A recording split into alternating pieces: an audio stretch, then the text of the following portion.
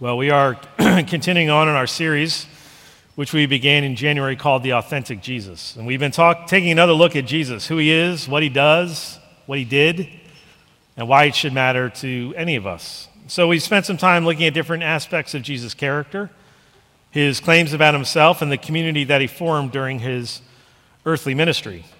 And we've looked at him as an authoritative teacher, a community builder, a party thrower, a claim maker, a storyteller. All of these paint a picture of sorts of who Jesus was and what he was all about. This morning I want us to look at another aspect of Jesus as the nap taker. By that, very theologically, I mean as Jesus is the one who takes naps, the one who sleeps.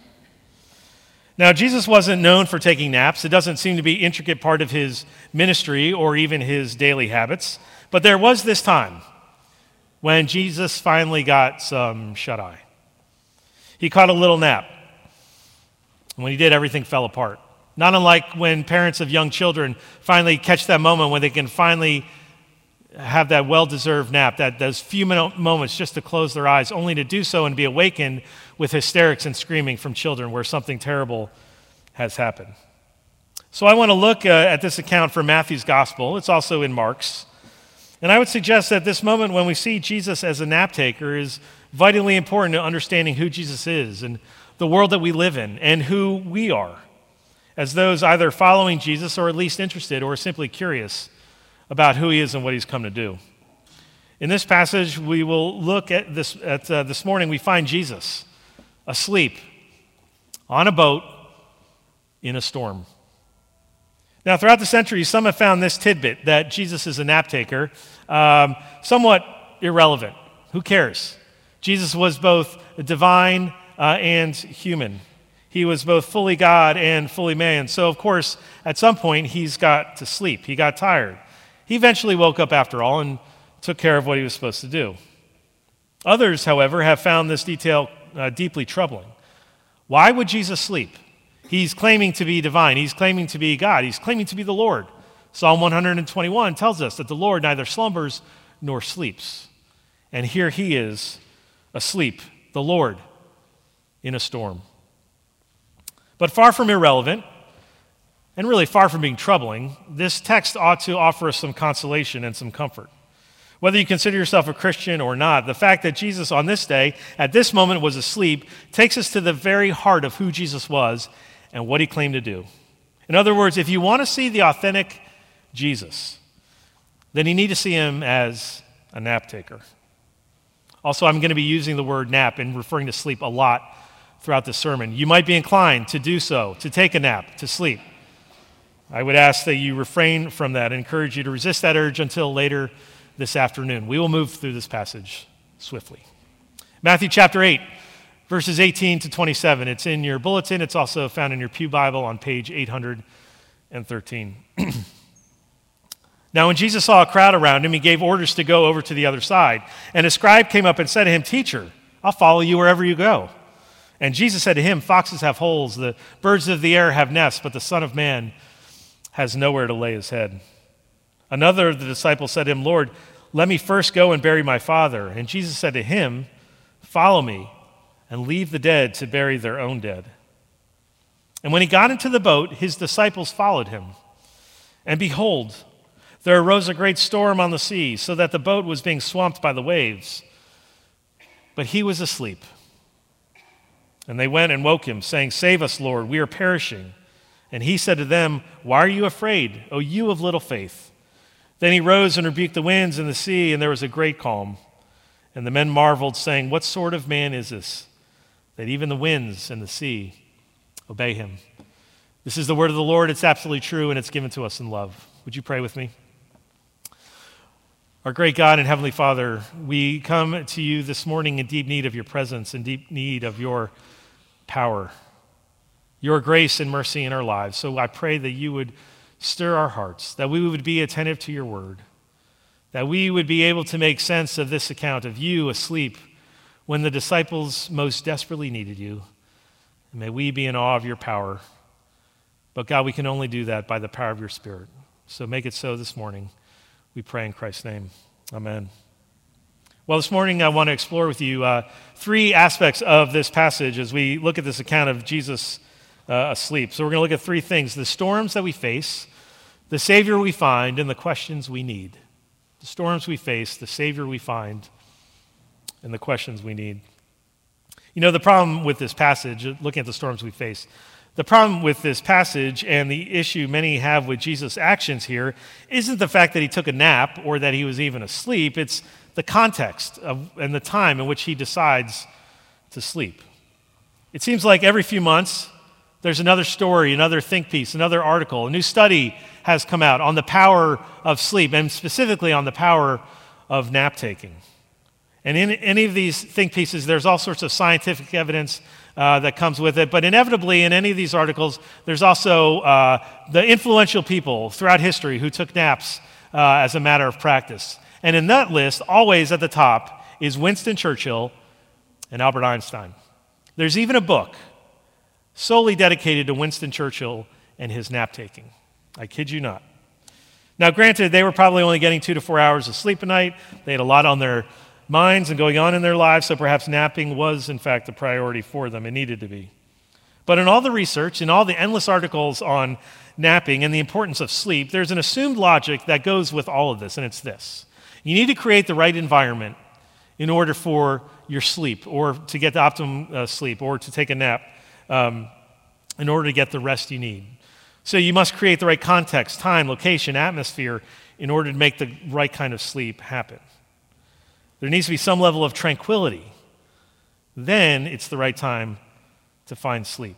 Even Churchill, while carrying all the stress and pressure of World War II and all that was going on, wasn't taking naps in the chaos of the front lines. I mean, he was removed from that.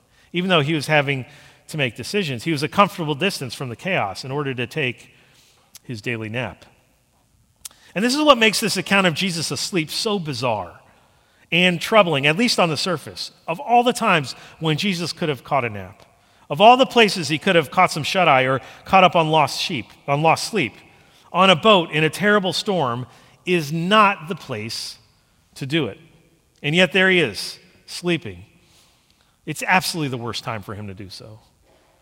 This account of Jesus talking to his disciples before they get into the boat, verses 18 to 22, they're worthy of their own sermon, to be sure, but I just want you to see, leading up to the text we're going to take a close look at, that everyone, the disciples, the scribes, other followers, all had their own expectations for what following Jesus would have meant.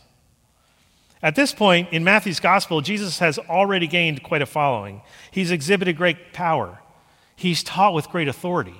He's healed many who were sick. And so at this point, people want to follow Jesus. In fact, Jesus is trying to get away from the crowds. That's why they get in the boat. That's why they're trying to cross the Sea of Galilee. It would appear, at least by inference, that sleep is on Jesus' mind. Because when the scribe in verse 19 says, "Look, I'll follow you wherever you go," Jesus says, "Foxes have holes, the birds of the air, they have nests, but the Son of Man, I have nowhere to lay my head." Jesus is weary, looking for respite, looking for rest, without a home in this world. And so Matthew has us asking these questions leading up to them getting in the boat. Where will the Son of Man lay his head when he is tired? When is he going to be able to rest? But clearly the disciples and the crowds, they are eager to follow Jesus. Whatever he's doing, he's got some authority and power, and many want in on it. So they want to follow him. And Matthew makes it a point to tell us that the disciples are following Jesus into the boat, onto the sea, and ultimately into the storm. Now you can imagine that the disciples on this boat with Jesus really should have nothing to fear. There are two good reasons for that. One is many of them were fishermen. They know the Sea of Galilee. This is their home territory. So they are completely at home with nothing to fear to get on a boat and go out into the Sea of Galilee. Even if a storm were come up, they've been through storms before. They should have complete confidence in their ability to navigate this storm. The other reason they should not fear and have complete confidence once again is because, well, Jesus is with them. They've promised to follow him wherever he goes. They put their faith and their hope in him. They've seen him with great power. They've seen him heal. They've seen him do all these things. And so, of course, as Jesus is with them, they have nothing to be concerned about. So crossing the Sea of Galilee is not something that they need to think twice about. But listen again to Matthew, verse 24. And behold, there arose a great storm on the sea, so that the boat was being swamped by the waves, but he was asleep. So here's the problem we face with Jesus asleep in the storm. He's the one who brought them on this boat. He's the one that brought them out onto the waters. They've trusted him. They are following him, eager to serve, eager to proclaim his name and do whatever he asks of them. And now they're about to die. And Jesus is sound asleep.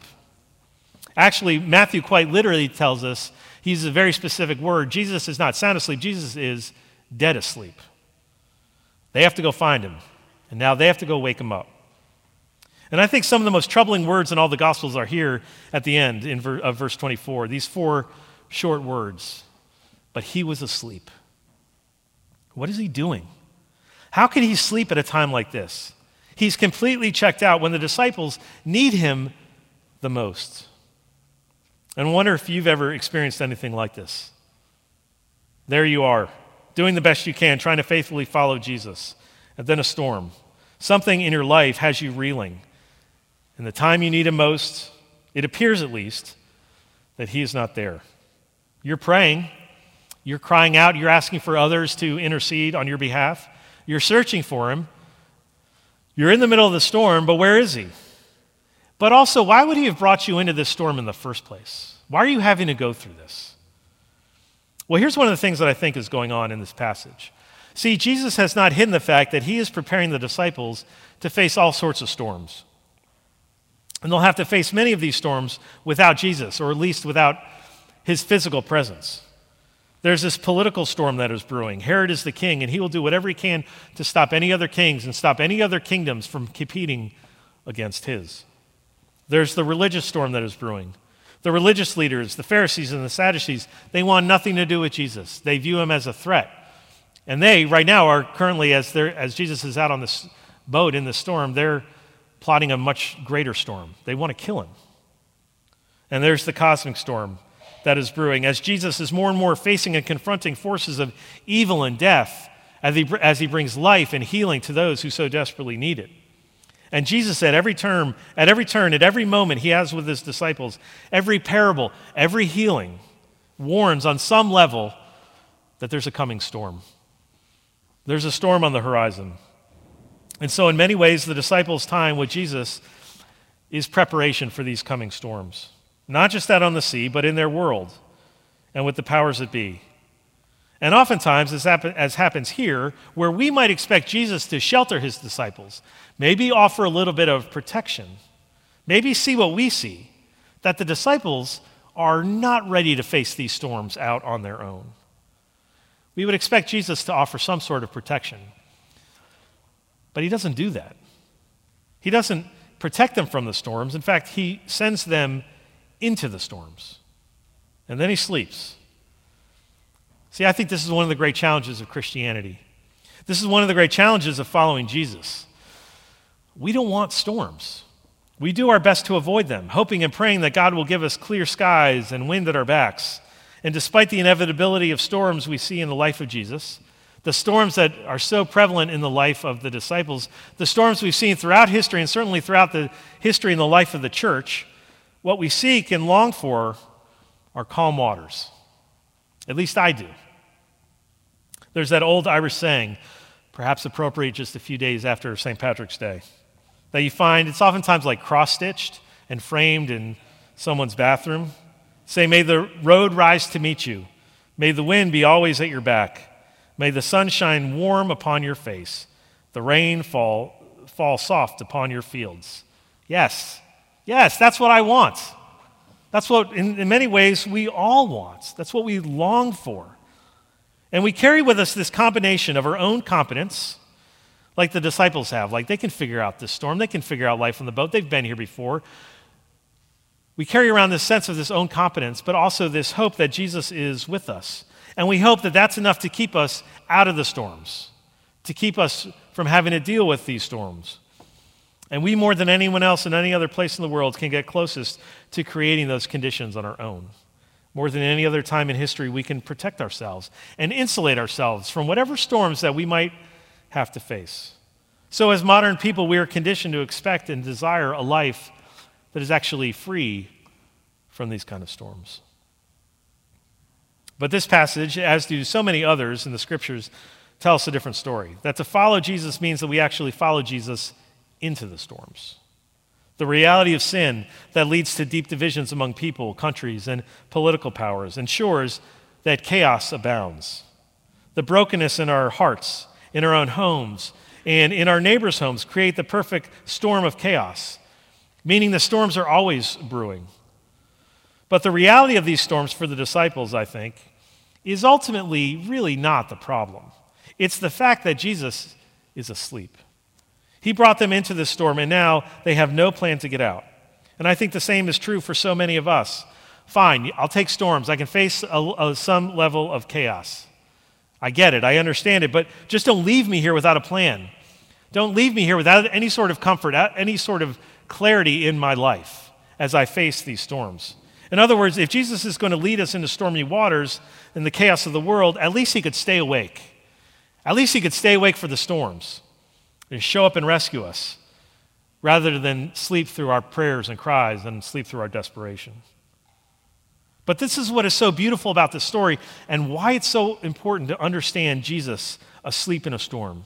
Because what the disciples find is that Jesus is far from aloof. He is far from being distant and far from being powerless. In fact, he is ready. He is willing, and he is certainly able to conquer this storm. And that's the Savior that the disciples find as they go looking for him in the midst of the storm. That's what I want to look at next, the Savior we find. You know, one of the sure signs that you're a real New Yorker is when you can fall asleep on the subway when all the craziness is going on in your subway car. You know, when your stop is coming up. I've seen my kids do this at times, and I have such great pride because I realize I'm raising real New Yorkers. They sort of doze off right before their stop, and all sorts of nuttiness and craziness is going on the subway train. One writer, Kristen Radke, described this in an article for The New Yorker a few years ago. She says this: "On the subway, you can often tell who lives in New York and who doesn't by how casually they sit and with what degree of paranoia they clutch their belongings. Subway nappers are clearly at home. Their commute is worn so deeply into them that, typically, their bodies jerk awake before they miss their stops. They seem to sense somewhere within their half-sleep when they should start readying themselves to exit the train. There's no romance or performance to these everyday moments, but there is a very real intimacy. In a place as daunting and enormous as New York City, it is striking and even a little comforting that a city can be within a body in this way." See, her point is that you get to know a place so well that the city, the commute, it just sort of becomes part of you, so that you're not bothered by all the craziness and the chaos that's around you. And I think that's what's going on when Jesus is asleep on this boat in a storm. He's not overwhelmed by the storm. He's not overwhelmed by the chaos or the danger. He's completely at home in the raging seas and any storm. Because, in fact, he's completely at home in our world. See, this is the authentic Jesus you need. This is the kind of Savior you want. One who, when the storm comes, can sleep without any problem. Not because he doesn't care about you, but because the storm is not going to undo him or overwhelm him. And if it's not going to overwhelm him, then it's not going to overwhelm his disciples. See, in fact, this storm, as terrible as it is nothing compared to the storm that Jesus will face later on. His trial, his crucifixion, and ultimately his death, which we will remember in just a few weeks during Holy Week, is a far greater storm. And Matthew wants us to keep this in mind, which is why he tells us that Jesus isn't just asleep, but that he's dead asleep. See, the fact remains in this moment, as the storm rages, the disciples think that they're going to die. And it is little comfort to them that Jesus is not overwhelmed. A little action from Jesus would be nice, a little intervention, which is why they cry out to him. So the disciples cry out, and we see something else vitally important to who Jesus is. Notice the disciples, in their fear, they cry out. Now, most of the translations smooth out the disciples' words into a sentence. It makes it more readable for us, right? So here in our translation, it says, "Save us, Lord, we are perishing." But really, Matthew records just 4 words. And they're just blasts of words. There's staccato. Save, Lord, we die. That's what the disciples say.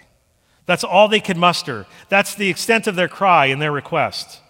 Now, Jesus chastises them for their lack of faith and for their fear, but then he rises. Then he arose.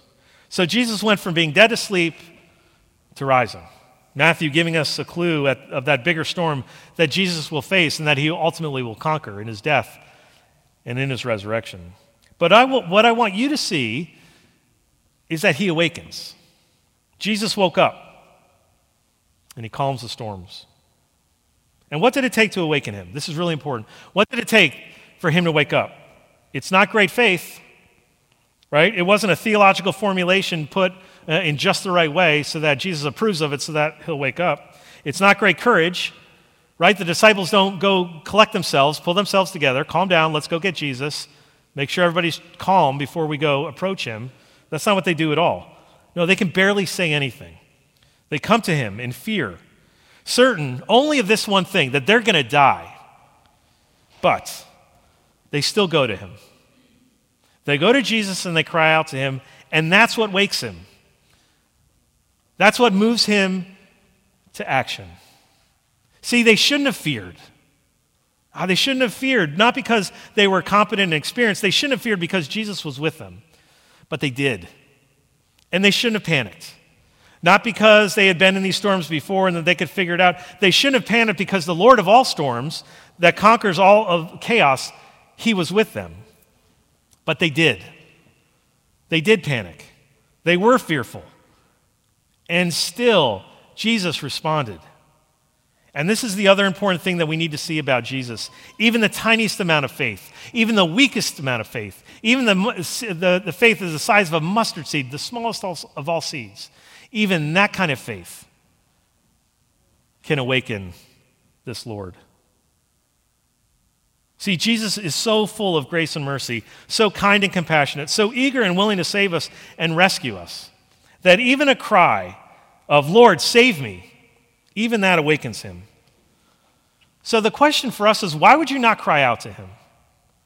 Why would you not bring the smallest of all storms, the most seemingly insignificant storm, still a storm to you? Why would you not bring that to him? And the largest of all storms, why wouldn't you bring your biggest fears, the biggest storms you have going on in your life and in this world? Why would you not bring them to him, even when you're tired and doubting and unsure and weak and frail and frightened? It takes nothing to awaken him. Lord, help me. Lord, save me. Lord, be near to me. Lord, abide in me. Lord, just draw close to me. It's all there. Just start with that. That's all it takes to awaken him. Well, those are the storms we face, the Savior we find, one who is completely at home and one who is able to awaken and who will awaken with the simplest of cries. Lastly, the questions we need. This passage leaves us with 2 questions. One question that Jesus asked the disciples and one question the disciples ask themselves. And I think this helps us make some application for us as we conclude. The first question is asked by Jesus to the disciples. Why are you so afraid? I mean, it's kind of obvious they thought they were going to die. That's why they were scared. But Jesus points to the disciples when he asks them that and then chastises them, is to say that they have nothing to fear because he is with them.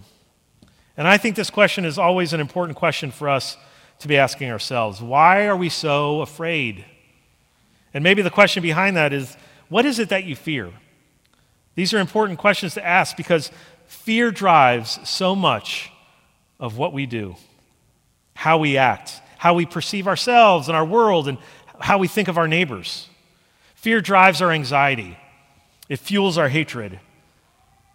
And it only leads to greater impatience for ourselves and for the world. Fear drives us away from our faith and dependence upon God, who loves us, and drives us towards our proclivity for self-protection and self-preservation. It's all driven by fear. Fear keeps us from loving God. Fear is what keeps us from loving our neighbors. Fear keeps us at home rather than moving out into the world to love it and to serve it. And look, there are plenty of things to fear in our world, in our country, in our city. There are plenty of things to fear about our future. We're invited to fear something every day. It's the news cycle. Each and every hour, whether it's the fragility of the markets, the future of this planet, the geopolitical tensions and wars that are always looming, not to mention facing our own mortality when we dare think about it. There's much to fear, and it's now the normal way people get our attention and hold our attention by cultivating our fear of our world and our lives. So Jesus' question should always be before us. Why are you so afraid? Because the truth is we have nothing to fear. Jesus was dead asleep, and he arose, and he calmed the storm. And Jesus in his death and resurrection has calmed the storm of death such that our greatest fears have been conquered and overcome. So what is it you fear? My encouragement to you this morning is to bring it to Jesus. He is not overwhelmed by your storms. He is not undone by your lack of faith and by the size of your fears. He has promised to conquer them on your behalf. And the last question is asked by the disciples who were in the boat. What sort of man is this, that even the winds and the sea would obey him? I mean, they're marveling at Jesus. They're standing in awe of his power. And it's in this moment that they realize this one, the one who just calmed the sea, is unlike any other. No one else has this kind of power. No one else has this kind of authority. No one else can conquer the raging storms of the world like this one. And this too, then, is how we overcome our deepest fears. This is how you endure your greatest storms.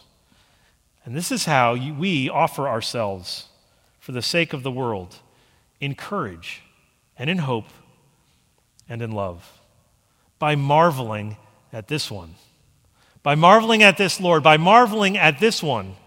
What sort of man is this? He is the Lord of all creation. He was dead asleep, and he arose. And he rises with the simplest of faith, with the weakest of faith. Lord, save me. Lord, rescue me. Anything will awaken this Lord because he loves us. And he has come to rescue us and to renew this world. And that is his promise to us, that he hears us, that he rescues us. This is the promise, this is the hope that we carry with us each and every day, each and every moment in our lives. So may God give us the hope and the courage and the love to take our greatest fears to this one, this Lord of the storm, and cry out to him. Let's pray. Our great God and Heavenly Father, we thank you that you are the Lord of this storm. You are the Lord of all the storms. And we thank you that in your grace and in your mercy, because of your love for us, any cry out to you awakens you. We thank you that you are not distant, that you are not aloof to our trials, to our hardships, to our fear, and to our pain, but that you are at home in our world.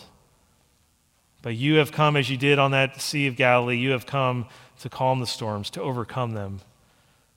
And so, God, I pray that you would give us eyes to see and ears to hear the ways in which you're doing that already in our lives, so that we would follow after you and marvel at what you have done and what you have promised to do. We pray this all in Jesus' mighty name. Amen.